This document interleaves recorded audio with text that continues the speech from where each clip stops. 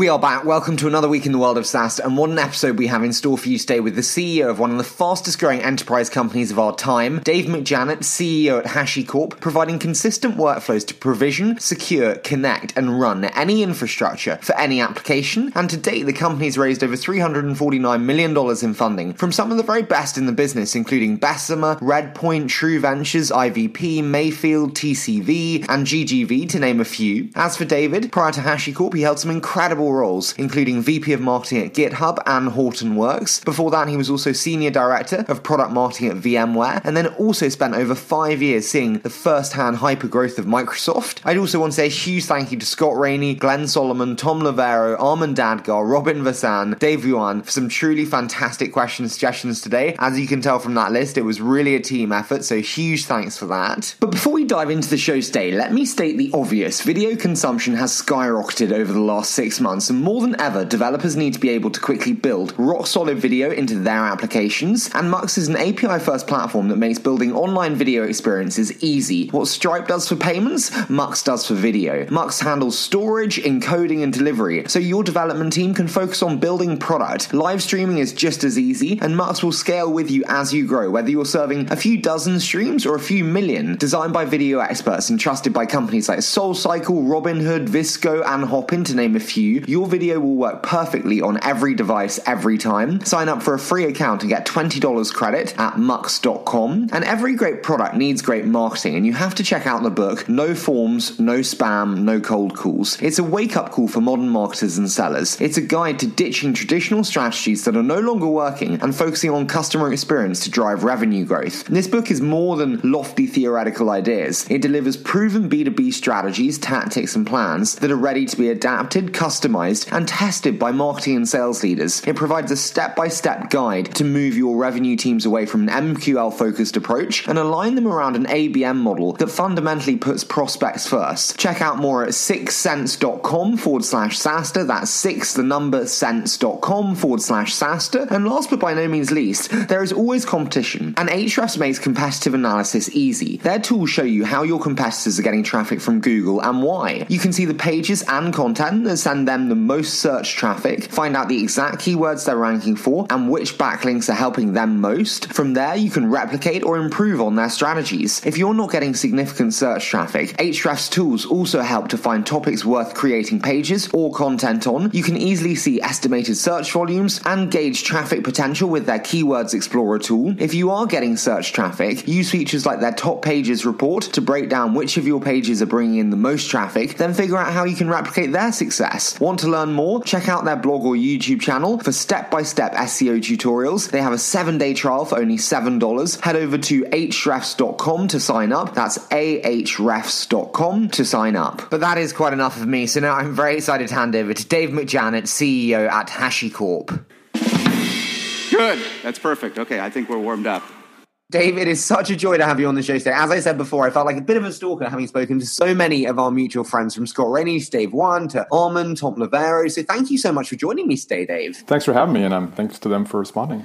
Listen, they gave me some great stories, but I do want to kick off today with some context. So first, how did you make your way into the world of SaaS? Let's start there. So I started my career in the world of finance, actually, and I moved to the Bay Area when my girlfriend, now my wife, came here for grad school. And after a bunch of moving around, I ended up working in product development, actually, for a middleware company, and I did that for 4 years. And I think the first time I went to a retail store and swiped my credit card and knew that transaction was going through stuff that we had envisioned and built, I was kind of hooked forever. And I've been in the world of enterprise software ever since. What a career it has been. Tell me, as I said, spoke to many of the investors, and especially actually Robin now at Mango. He said, ask about this. What was the process of meeting and taking the job as CEO at Hashicorp? Robin introduced me to Armand and Mitchell about a year and a half before I agreed to join them. So at the time, if you kind of fast forward, I'd run marketing for a couple of companies that had really good growth runs into the public markets. And I was certainly not looking for another job. And so I helped them out in the background around a couple of young guys working in the world of open source infrastructure. Again, that's a pretty small Venn diagram of expertise. And so I met with them over and over and over again. And eventually they came back to me and said, hey, would you like to join us full time? And I was like, no, I'm good. Startups are hard. And eventually that became, okay, would you be interested in joining to run marketing? Then it was like, would you be interested in running the COO role? And I said, no, I'm good. And then they came back and said, would you be interested in joining as CEO? And I sort of said, hey, I'm not really interested in doing another company. But I was kind of intrigued because I couldn't quite explain what the products did, but I knew that they were integral to this cloud transition. And if you pattern match to the companies that we had success with, it was big market transitions going from one way of doing things to another way of doing things, which was dislocating category spend. And I was just incredibly impressed with them, but I really had no interest in being a CEO. I mean, as I know now and you then, the CEO job is a very difficult one. So it took a fair amount of sort of internalizing for me to say, okay, all right, you know what? Let's do this. I'm going to take off the clothes and jump in the pool yet again into the unknown. I think we look at it in terms of sort of market model and team when you look at companies' opportunities and the market sort of as I described. The model is like, yeah, these guys have built these open source things which are interesting to me. But really it was the team side of it. You know, I jokingly have said a couple of times, I think my wife, who had been in the venture world for some time, said, hey, if you can't build something valuable with these guys, then you're an idiot.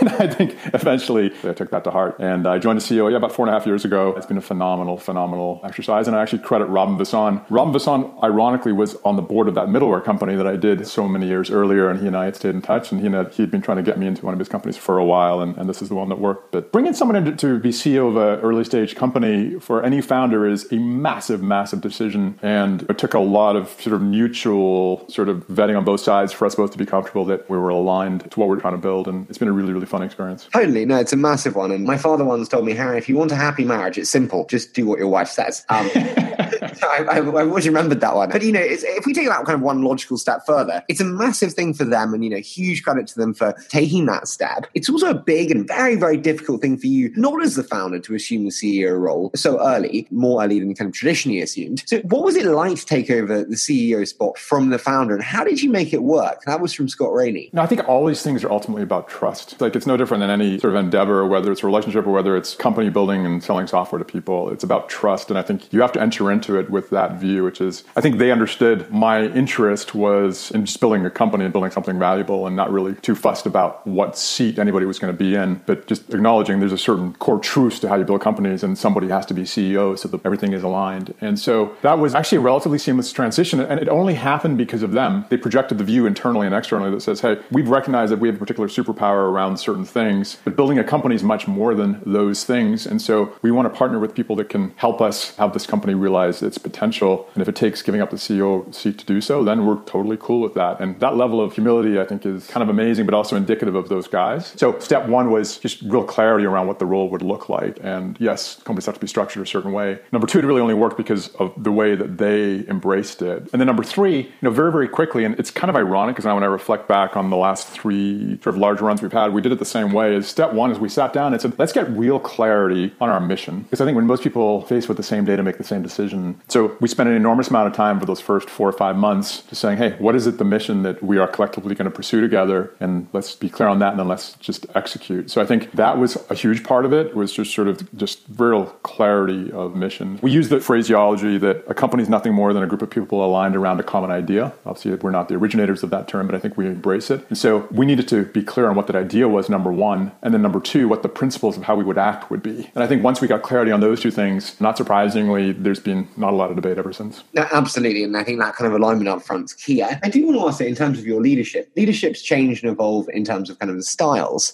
How have you seen your leadership evolve and develop over the last 4 years? I think we are who we are. And so I don't think the leadership style changes over scale because we are who we are. I think we project a clear north and we're very authentic with respect to how we're going after it. I think it's more that the job changes. And I think there's a point at which early on you're doing all the roles and you have your hands on all the levers. I'm the one creating the financial plan. I'm making sure the support tickets get closed. I'm involved in the roadmap. And I think that transition goes from being very involved to being much more directive over time. And I think that's something that just happens naturally, but it's very obvious that your style ends up being obviously much less hands-on and much more about reinforcing the clarity of the mission, both of the mission of the company and the behavior that we're going to all collectively exhibit towards the retirement of that mission. So that's the transition. It's sort of more from the hands-on to hands-off, which is not surprising. But obviously you have to have the right people to be able to hand off the pieces to. So there's a very logical transition that happens, but authentically, it doesn't really change. In fact, I spent some time at Microsoft, and one of the exercises that I did there really caught my attention around communication, which I think about a lot, is you do this exercise to understand what your core values are, because you don't realize that when you communicate, you deliberately or not, you have certain things that are authentically you care about. Oprah Winfrey, she has like 5 or 6 things she talks about consistently. And so a lot of the key is just sort of really understanding understanding who you are, what's important to you. For me, it's things like humility and competitiveness and intellectual rigor. These things tend to be your communication cues. And in terms of leadership style, that's what you end up leaning on because it's authentically who you are. And I think like understanding who you are allows you to communicate more authentically and has people react to you in an authentic way because it's all very, very consistent. But the tactics of what you do obviously change over the course of the company lifecycle. Can I ask, and sorry, I'm too intrigued here. If you are who you are as a leader, how do you think about like leadership growth and development for CEOs who want to scale themselves, their skills, their first-time CEOs? If you are who you are, does that mean you can't scale as a leader? How do you think about that? Sorry, help me out here. I think there are skills and then there are attributes, I think is how to think about it. I think there are skills that can be learned for how to be a better leader, how to be a better marketer. These are skills, but the attributes are more natural to you and sort of inform how you express those skills, if that makes sense. For example, someone like Armand, who's one of the co-founders, incredibly talented guy when you meet him, but what really strikes you is the humility of the guy. He's one of the smartest people I've ever met, but is sort of incredibly humble. So now when he's a leader, that's just naturally how he projects himself. And I think that's more what I mean is sort of there are learned skills around leadership, but the machinery you have to work with is relatively innate. And I think the leadership challenge is how do you understand who you are, understand what those skills are, and understand where those may be pros and cons so that you can manage them better as your shadow gets larger and larger. Sorry, I am digging in here, but I am interested. So does one go through like a process of self-discovery on the type of leader that they are in terms of discovering those attributes? Do you think it's just inherently obvious? How do you think about that when advising younger CEOs who are kind of navigating who they are as people and as leaders, I guess? Yeah, this is a fascinating one to me. And I think this is where a lot of big companies really have an advantage because this notion of leadership development is something that big companies invest in pretty deeply, right? There are programs at these big companies where they do nothing but this in preparation for giving those leaders the reins to bigger parts of the organization over time. And then you have the startup world where people get thrown right into that job on day one. So they haven't necessarily had the opportunity to do the self-reflection to say, okay, let me think about the core foundations of leadership. It's about communication. It's about establishing a shared vision. It's about holding people accountable at the tactical level, but it's much more around these bigger picture things. And yes, I think you have to, at some point, do a self-inventory of like, okay, let me think about how I think about the world. What are the core things that I care about? And just know that deliberately or not, you are expressing those things when you communicate. And you have to have that self-knowledge of what those things are so that you can then, when you develop the skills more tactically, know that they're being expressed, but with this point of view. And the challenge is how do I do that in a really authentic way so I can exercise those skills in a way that is true to my view of the world? I totally agree with that in terms of expressing them in a way that's true to you. My question to you is also like, you mentioned your time at Microsoft, you mentioned the larger companies there and how they invest in leadership development. In terms of like maybe lessons from Microsoft and your time within the larger companies, now and thinking about scale and scale efficiently, sorry, it's a bit of a crap question, but I am intrigued to ask it. And it's like,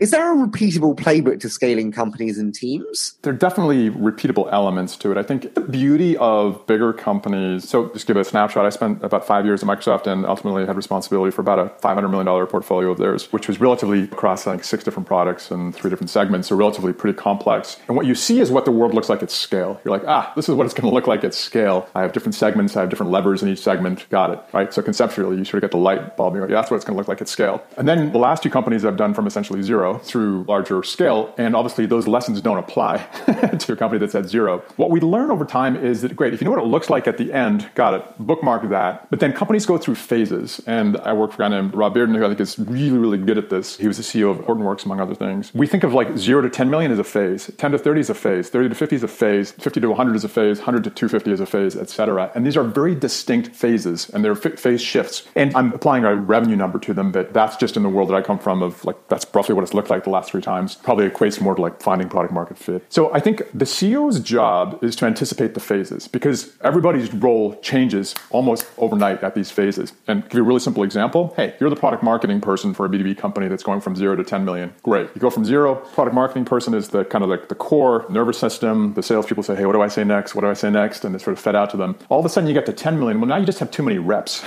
And there's not enough hours in the day for that product marketing person to do the job the same way. What they now have to do is sort of step back and create a content consumption mechanism that aligns to the stages of the sales cycle so that those reps can all be successful. And they're like, oh, got it. I have to reinvent how I do my job at each of these different phases because there are just phase shifts that happen. So the job then of the CEO, and I think Rob did a phenomenal job, we've tried to do it here, is how do I make it so that the organization doesn't feel those phase shifts and don't trip? I think, yes, it is repeatable in a sense in that you have to kind of keep reinventing, which is why people that tend to do well in the startup environment tend to be systems thinkers because their job is not a skills-based thing. It's about the ability to decompose the system for the next phase, for the next phase, for the next phase. So yes, eventually you get to the larger scale, you know what it looks like, but you have to be acutely aware of the phase shifts. And you have to, that product marketing example gets rewritten in every function of the company. And you have to keep forcing. So that's my job, is to anticipate the phases and make the organizational adjustments to force people to go over those boundaries without noticing. I mean, no pressure. I do have to also, like, in terms of those phases, and I love that in terms of that kind of structured systems thinking, where would you put yourself at now then in terms of a phase? And I guess, what are the challenges that you think you will encounter at this phase? And how do you think about tackling them? So our problems are unique because we have deliberately created multiple products. So we're about 1,000 people today. We have 4 products with very clear product market fit. That's unusual. And these are not, this is a different module of the same thing. No, these are different products. Like, one's a provisioning product, one's a security product, et cetera. So our problems are unique. So what matters most to making these companies go is the feedback loop between product marketing, product management, and engineering, creating that feedback loop. So great, I have 4 different products. Then how do I create an org structure where I empower those feedback loops to get ingrained inside each of the different 4 product teams that I have? So we actually deliberately federated the company out in a previous phase to say, now I have a trio, product marketing, engineering, product management leader of every product group that I have. We have essentially 4 product groups. So that's an example of, like, we didn't do that until we got to a certain phase, because all of a sudden the phase shift implies I can no longer be involved in every product decision because I'm just too far removed. It's just too big. So you have to federate decision-making down and then create these forced feedback loops so that those people get upskilled to be able to make the decisions that I would have otherwise made if I'd been in those seats. That's an example. I think that's one of the challenges that you have when you start to scale a multi-product company, is finding enough business leaders who know how to make the market function for each of the different functions. And that's something that we coach. So that's sort of like the product side. On the field side, this happened to us about a year ago. We had to just commit to segmentation. So now we have 4 segments. We have a global segment, Enterprise 1, Enterprise 2, and a commercial segment, right? We have named account coverage inside of that. And now we have an assigned leader for each one of those things. Again, it's about feedback loops. I want to hold one person accountable now for the entire global segment, the entire E1 segment. Sort of the decomposition to the systems of the company is sort of what I mean. And you can play that out across customer success and support, across product management. It all sort of follows that same pattern of, like, there's just a scale number at which you just have to decompose things into slightly different systems. And that's the product and the go-to-market side. There's 2 elements that I'd love to unpack there. One is, like, the accountability element. And my question is always, like, how do you create a effective mechanism of accountability that is ambitious and high-reaching, but then is also not disincentivizing or discouraging if it's not hit? How do you think about that balance between aggressive but not discouraging if it's not hit? Well, I think unfortunately in the sales organization, it is what it is. I've set the revenue number in the early stage for now a few companies. And, like, yes, it's not fair, but it is what it is. Those sales teams are on a revenue number, and sometimes it works well and we pay them a lot of money. Sometimes it doesn't, and that's the way it works. So I think on the field side, it takes care of itself. Now, you have to create comp plans for field organization that keeps them appropriately motivated, but we reset those every 6 months, so we can't get that far off. So, on the field side, it takes care of itself. On the other side of the business, like, the further away you get from field, the harder it gets. So ultimately, we actually break down our revenue targets by product. And so it is a notional target. Their compensation's not tied to it in the product organizations, but it's a notional target that I interrogate and expect. Like, I run a monthly business review with every one of our business group leads. So we're having that conversation every month, and their comp may not be tied to it, but they know when they're underperforming. And fundamentally, people are competitive. They want to build things of value. They want the work that they're doing to render revenue, because that's the attestation that value has been created. So we don't need to create an artificial target for it. They are pulling as hard as they can for revenue. And again, that's a bit of a cultural thing. Like, we don't have to force it, because what we have deliberately done is created a pretty competitive culture, not internally competitive, externally competitive. We do this because revenue shows you progress and it shows you value creation. And that's what we get up every day to pursue. So while on the outside, it may not look that way, that's our true north, is revenue. And that's what we look at as our scorecard ultimately. So we don't struggle with it, truthfully, because we wake up every day culturally in pursuit of making our customers successful, which renders into renewals and expansions. And that's where we get our satisfaction from as a company. That's what we celebrate. It's not about selling products. The renewal is where we make our money, and the renewal is what we live for. And I think that's a gearing of an organization culturally. Totally agreed with you there. The element that you've mentioned quite a few times is the multi-product element. And as you said, it's very unique in the development and the kind of life stage of the company when it was done. My question to you, and I always think about this one, is like, how do you think about aggressively pursuing a second product and when the right time to do that is, versus go slow to go fast and be very disciplined around execution on what your current product is? How do you think about, like, the right time to add that second, third, next product? There are basically 2 broad buckets. We've done this in previous lives at traditional companies, and then we've done it in open source. And I think I'll split the 2 across separately. I think traditionally, the right model is to focus on one product, get repeatability, have that allow you to create a distribution channel. And then you start looking at the adjacencies to that distribution channel, like what other products can I drop into that same distribution channel to broaden my addressable market. And I do that probably not until, maybe you're at 100 million in ARR. I don't know what the number is, but like at some point you need to get repeatability, just because the math of it is just too expensive. Like, these things are in conflict. Multi-product versus efficiency are in conflict, and they're in conflict in the field organization, because you can't have a field organization that you're telling to do too many things because nobody makes any money, because no one's an expert at what you're doing. So generally speaking, I would say focus on one product until you get repeatability, until you get a distribution channel established, i.e. a sales route to market that you can drop other things into. We did that, for example, in the entity that became Pivotal, right? We acquired some data assets. We basically did an inventory and we sort of said, okay, based on our routes to market, what other things can we add? You can grow a company pretty quickly that way.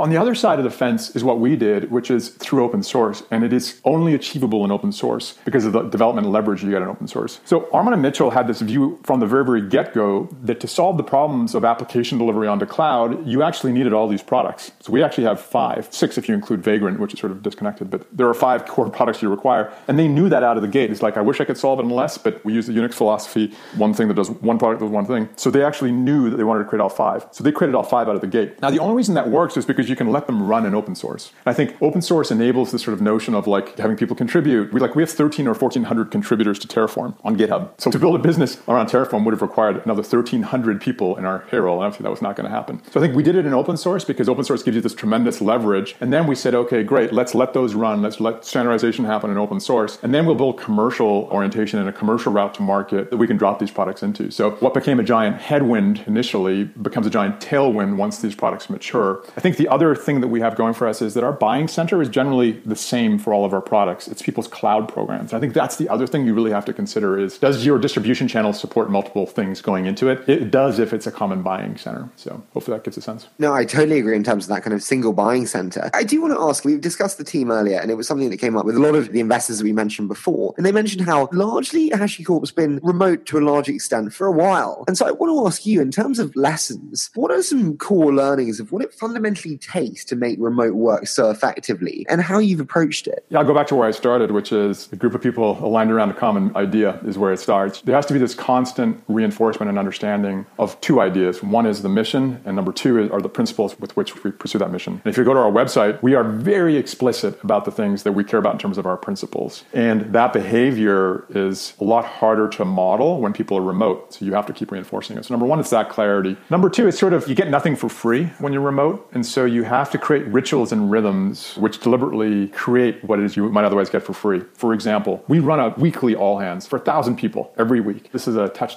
point. As I were joking earlier, to give you a sense, one of the teams that presented this morning it was the marketing team. They did their entire presentation to 1,000 people today to the lyrics of Hamilton, just for fun. So like they'd rewritten their whole presentation and then actually had people sing some of the songs. Like it's that kind of stuff which reinforces culture, reinforces a creation of empathy for each other, and reinforces the mission that we're after. So like there are these rhythms and rituals which are different you have to think about. I also send out a weekly email to the entire company just underscoring the mission for what we're doing. But then on like there's very tactical stuff, like our core product teams live in the same time zones. So as big as the company is, people working on Vault generally live in a geographic cluster that's in the same time zone. Those working on Terraform are generally in a cluster. So those are some examples of it. Can I ask, how important is the time zone alignment? Because it's one where people have different views. How do you think about that crucial element of like time zone importance? We think it's really important. There are some exceptions to it. And again, I would broadly categorize there's the product side and then there's go-to-market side. Product development in the world of software is an essentially asynchronous exercise where we've gotten accustomed to using GitHub to have an asynchronous dialogue. And so it actually works a little bit better in multiple time zones. The go-to-market side, the feedback loops are just much, much, much faster because the market moves faster than I can deliver products. So I think it matters more on the go-to-market side than on the product side. And we've always had pretty much all of our go-to-market people in the same location, if not the same time zone, but the product stuff separated. I go back to the feedback loops. You have to be really, really deliberate about the feedback loops. So it's like this notion of these trios. How do we force the feedback loops from customer support into that trio? How do we the feedback loops from SE and sales into that trio? You have to be really thoughtful about the feedback loops as well that you're trying to create. Totally with you in terms of the feedback loops, and really interesting to hear how the time zones differ on the function level, so to speak. I do want to dive into my favorite though, Dave, which is a quick fire round. So I say a short statement and then you hit me with your immediate thoughts. How does that sound? All right. Okay, so tell me, favorite book and why? What must we be reading? I really like the idea of play bigger. I'm sure other people have talked about it. You don't have to read the whole book, but the core notion is the world has gone digital. And so it's insanely easy for me to figure out who the predominant player in any category is because I can just do a Google search. I want to buy an electric car. I can tell you within 30 seconds who the leading vendors are, as an example. And that didn't happen previously. So it actually exposes what we've done the last couple of companies is you have to own the category. You have to create the category because all the digital signals accrue to you eventually if you create the category. The category economics, 80% of them go to the category creator. So you best be creating categories. What would you most like to change about the Valley tech scene today, Dave? I mean, there are lots. Like, I think things around the diversity of it is certainly one that could use a lot of work. But I'll also pick another one, which is I think people move around way too much. I think people coming out of college and sort of early in their career go to a company for a couple of years and go, great, I got this on my resume. Now I'm going to use that to go to the next company.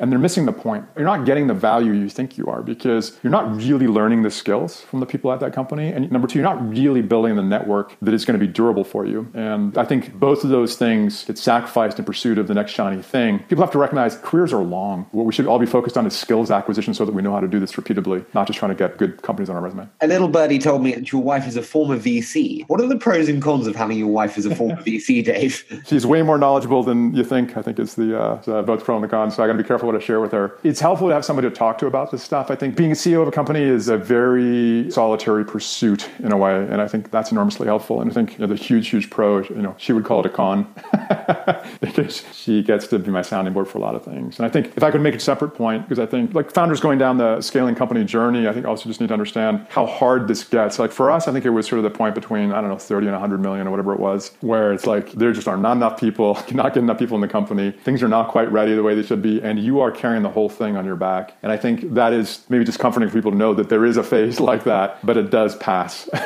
And I think having someone in my house that understands it, seen it, is certainly helpful. This too shall pass. Totally love that. Tell me, if you're a cocktail, what cocktail would you be, Dave? I would be a Canadian beer. I love that. Okay, final one. Next 5 years for you and for Hashicorp. Paint that picture for me. Yeah, I think we've been really clear about what it is we're pursuing. We think we have the opportunity to build the next large infrastructure company, and the market wants us to play that role. You can feel it. The market wants you to play this role of enabling consistency around ops security and networking in the cloud era. So that's the mission we set out to pursue. I think we have been unwavering in that mission. I think we've fundraised in pursuit of that mission to send the signal to our customers that we are a safe long-term infrastructure partner, and that's what we're going to pursue. And I think there's a peculiar orientation to people that like this stuff. We think it's cool that credit card process went through our stuff, or that cable set-top box doesn't turn on without us. That's what we like to do. It's a very much a behind the scenes. We know what this stuff does. Other people don't need to know. We get our satisfaction from that. We like the role that we play. That's what Hashicorp's going to pursue. And that's fun for people like myself. That's what we get out of bed to do, is to see that role get played for the biggest companies in the world, and to know that we are making it possible is what we're going to continue to do, because that's just interesting to us. Dave, as I said at the beginning, I heard so many good things. I felt like I knew you coming into this one. So thank you so much for joining me today, and this has been a lot of fun. Yeah, thanks for having me.